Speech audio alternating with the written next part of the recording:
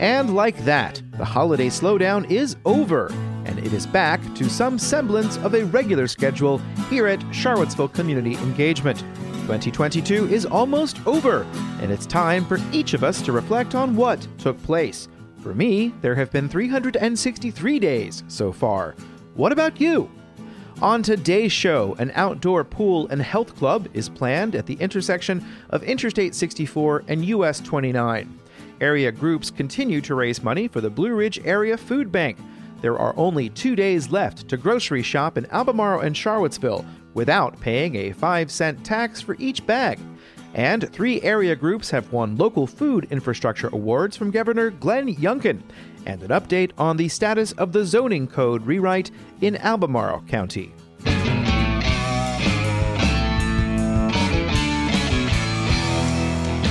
In today's first sponsored message, Charlottesville Community Engagement's continued existence means that many of you support local information. Want to also support some local businesses as this holiday season continues toward the new year? The Buy Local campaign is in full swing, and both the Albemarle and Charlottesville offices of economic development want people to consider spending locally as they shop this year. The Buy Local campaign highlights small businesses within Charlottesville and Albemarle County through a multi-channel, multimedia, promotional, and educational campaign designed to reinforce how important supporting area small businesses is to the local economy. The campaign will continue long after the holidays. Locally owned, independent businesses with a brick and mortar presence in the city or county interested in being featured in the campaign should visit www.showlocallove.org or contact info@showlocallove.org.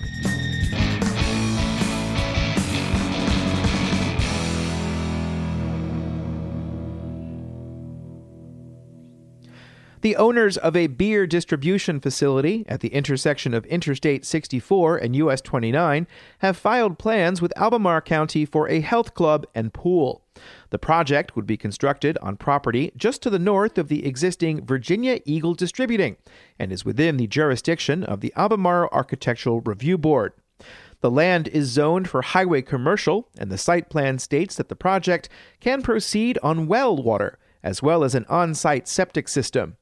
The project would include a 5,445 square foot, 8-lane outdoor pool with a 3,150 square foot spa and gym and 2 pickleball courts. There would be 70 parking spaces. This pool and health club is outside the scope of a rezoning request made by Riverbend Development for 145 acres of nearby land. A community meeting for that project was held in August after the application was made in late February. More on that by the time this article gets to Information Charlottesville. 3 projects in our area have secured funding from the Commonwealth of Virginia to help expand the local food industry. Governor Glenn Youngkin has announced 10 grants totaling $368,885 from the Agriculture and Forestry Industries Development Grant Program. One is for $24,000 for Kelly Turkeys in Albemarle County. That's so that they can purchase equipment to begin grinding turkey for sales. Here's a section from the press release. In operation since 2015, Kelly Turkeys grows and processes Kelly Bronzebirds, an internationally known breed of heritage turkeys raised using sustainable farming methods. The second is for $50,000 for a request from the Charlottesville Economic Development Authority for a commercial kitchen for the Black Entrepreneurial Advancement and Community Opportunity Network, or Beacon, intended to help up to 16 local food businesses. Nelson County will receive $25,000 to help purchase Ultra PV apple processing equipment for Silver Creek orchards and Siemens orchards that will allow for output to triple. Here's another section from the press release. The UV treatment allows orchards to produce an FDA-approved product with an extended shelf life, which will allow locally produced cider to be distributed throughout the region. Other projects in the state include $21,500 for a commercial kitchen in Bedford County for eco-friendly foods.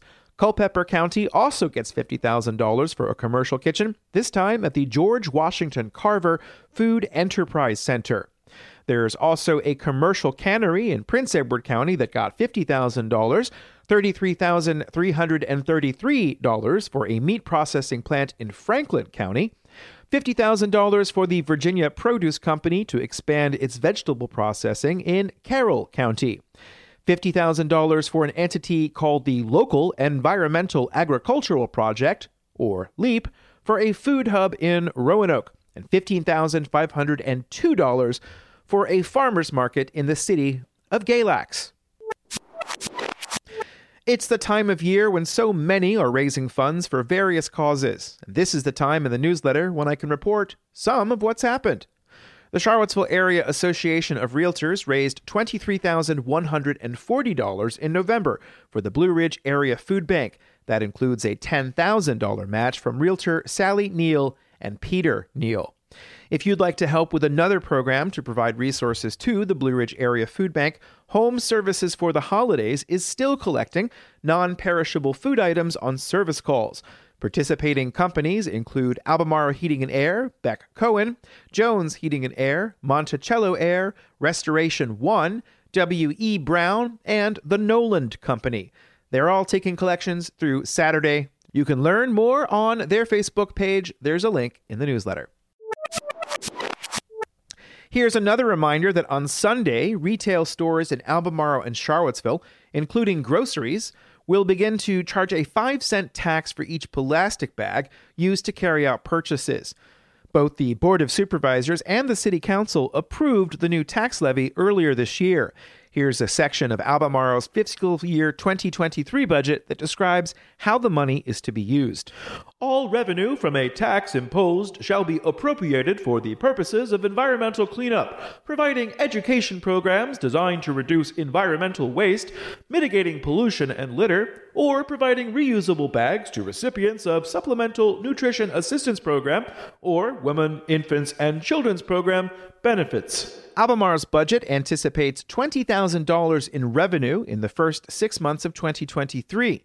Charlottesville's adopted budget does not include an anticipated amount expected to be raised, as council only levied the tax later in the year after the budget was adopted.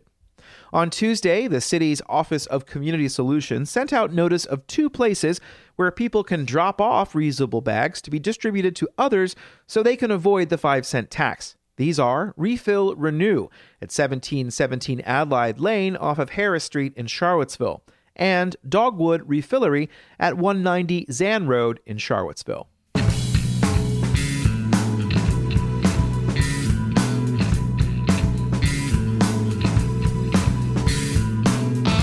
You're listening to Charlottesville Community Engagement, and in today's first Patreon-fueled shout-out, the Friends of Charlottesville Downtown and the Charlottesville Albemarle Convention and Visitors Bureau want you to visit downtown for Magic on the Mall until January the 8th.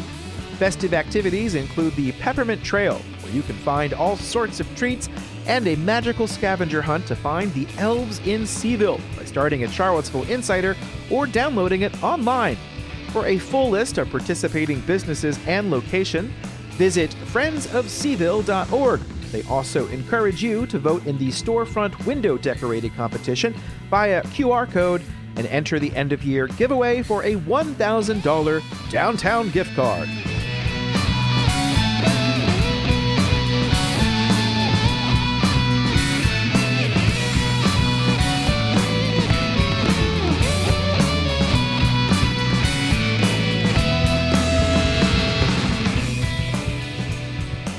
There have been many words written and uttered in Charlottesville community engagement about the land use reform underway in the city since the first newsletter back in July of 2020. But there have been fewer stories written about Albemarle County's ongoing efforts to update its comprehensive plan and its zoning code at the same time. At their last meeting on December 13th, the Albemarle Planning Commission got an update on what's being called a modernization of the zoning code. Before we get into the details, I just want to note that the Rio District has been unrepresented since July, when Daniel Bailey resigned from the Planning Commission.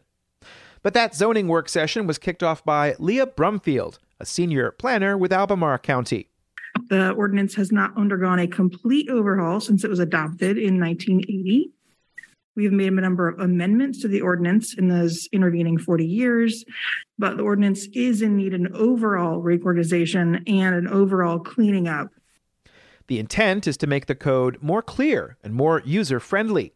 Albemarle has hired the Berkeley Group to do a lot of this work. The Bridgewater-based government consulting firm is doing similar work in Pennsylvania County, as well as assisting Nelson County with its comprehensive plan.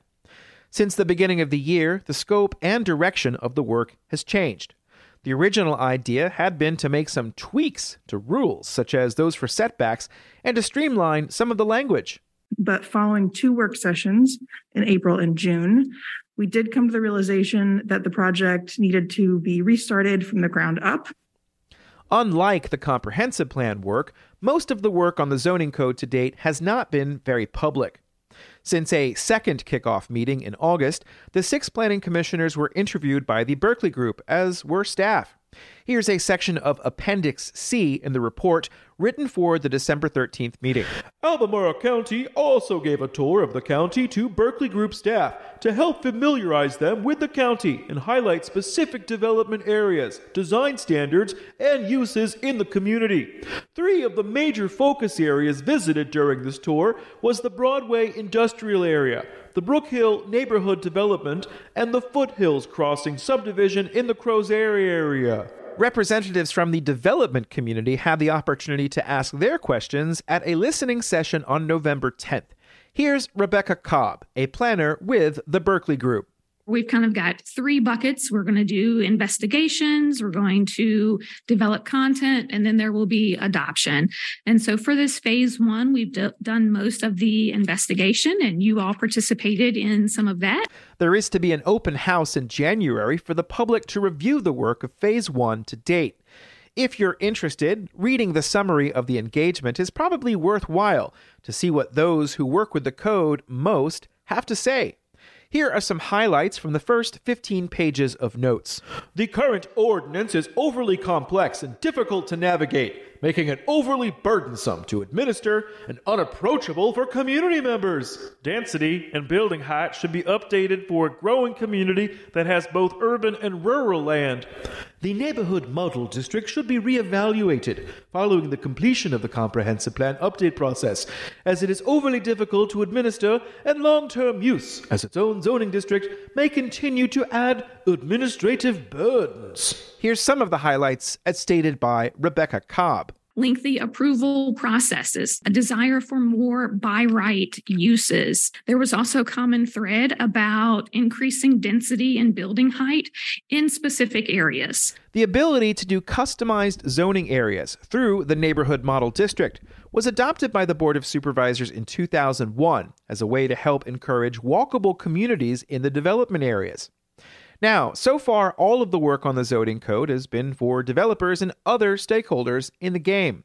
A public engagement plan is in the works, and one commissioner wanted to know how success in that realm would be measured. How do we know if we're successful in those exercises? I mean, theoretically, 10 people could engage, and we could say, we did it, right? And we do plan on having some metrics and kind of monitoring and seeing, are people visiting the web page? How many people responded to the survey? And I think the end result, too, of knowing how successful it is, if we're getting information and answers that we can really utilize and make changes in the ordinance. It shows that people are understanding what we're talking about, and we are answering needs. Much of that monitoring will be handled by the county's engagement staff. This month, 2 new community coordinators were introduced. Commissioner Lonnie Murray said he had a concern about some of the tone of the zoning diagnostic. As I go through here, I see a lot of things about expedite or about various policies being barriers to development or barriers to this or that. And I think it's just worth noting that a lot of our policies come about because we explicitly were trying to stop things from happening in certain areas or certain natural resources being affected. So the fact that it is difficult to, build on a critical slope or to build on a floodplain or to do those things, those aren't done to be barriers. They're done to protect a resource. Commissioner Firehawk agreed and said that the county should set a high standard of development in sensitive areas. Like one of the things I circled in the document was you made an example of FEMA. You know, our standards are more stringent than FEMA. And that's an example of like, yes, that's a good thing. You know, Charlottesville doesn't mind if you build in the 100-year floodplain.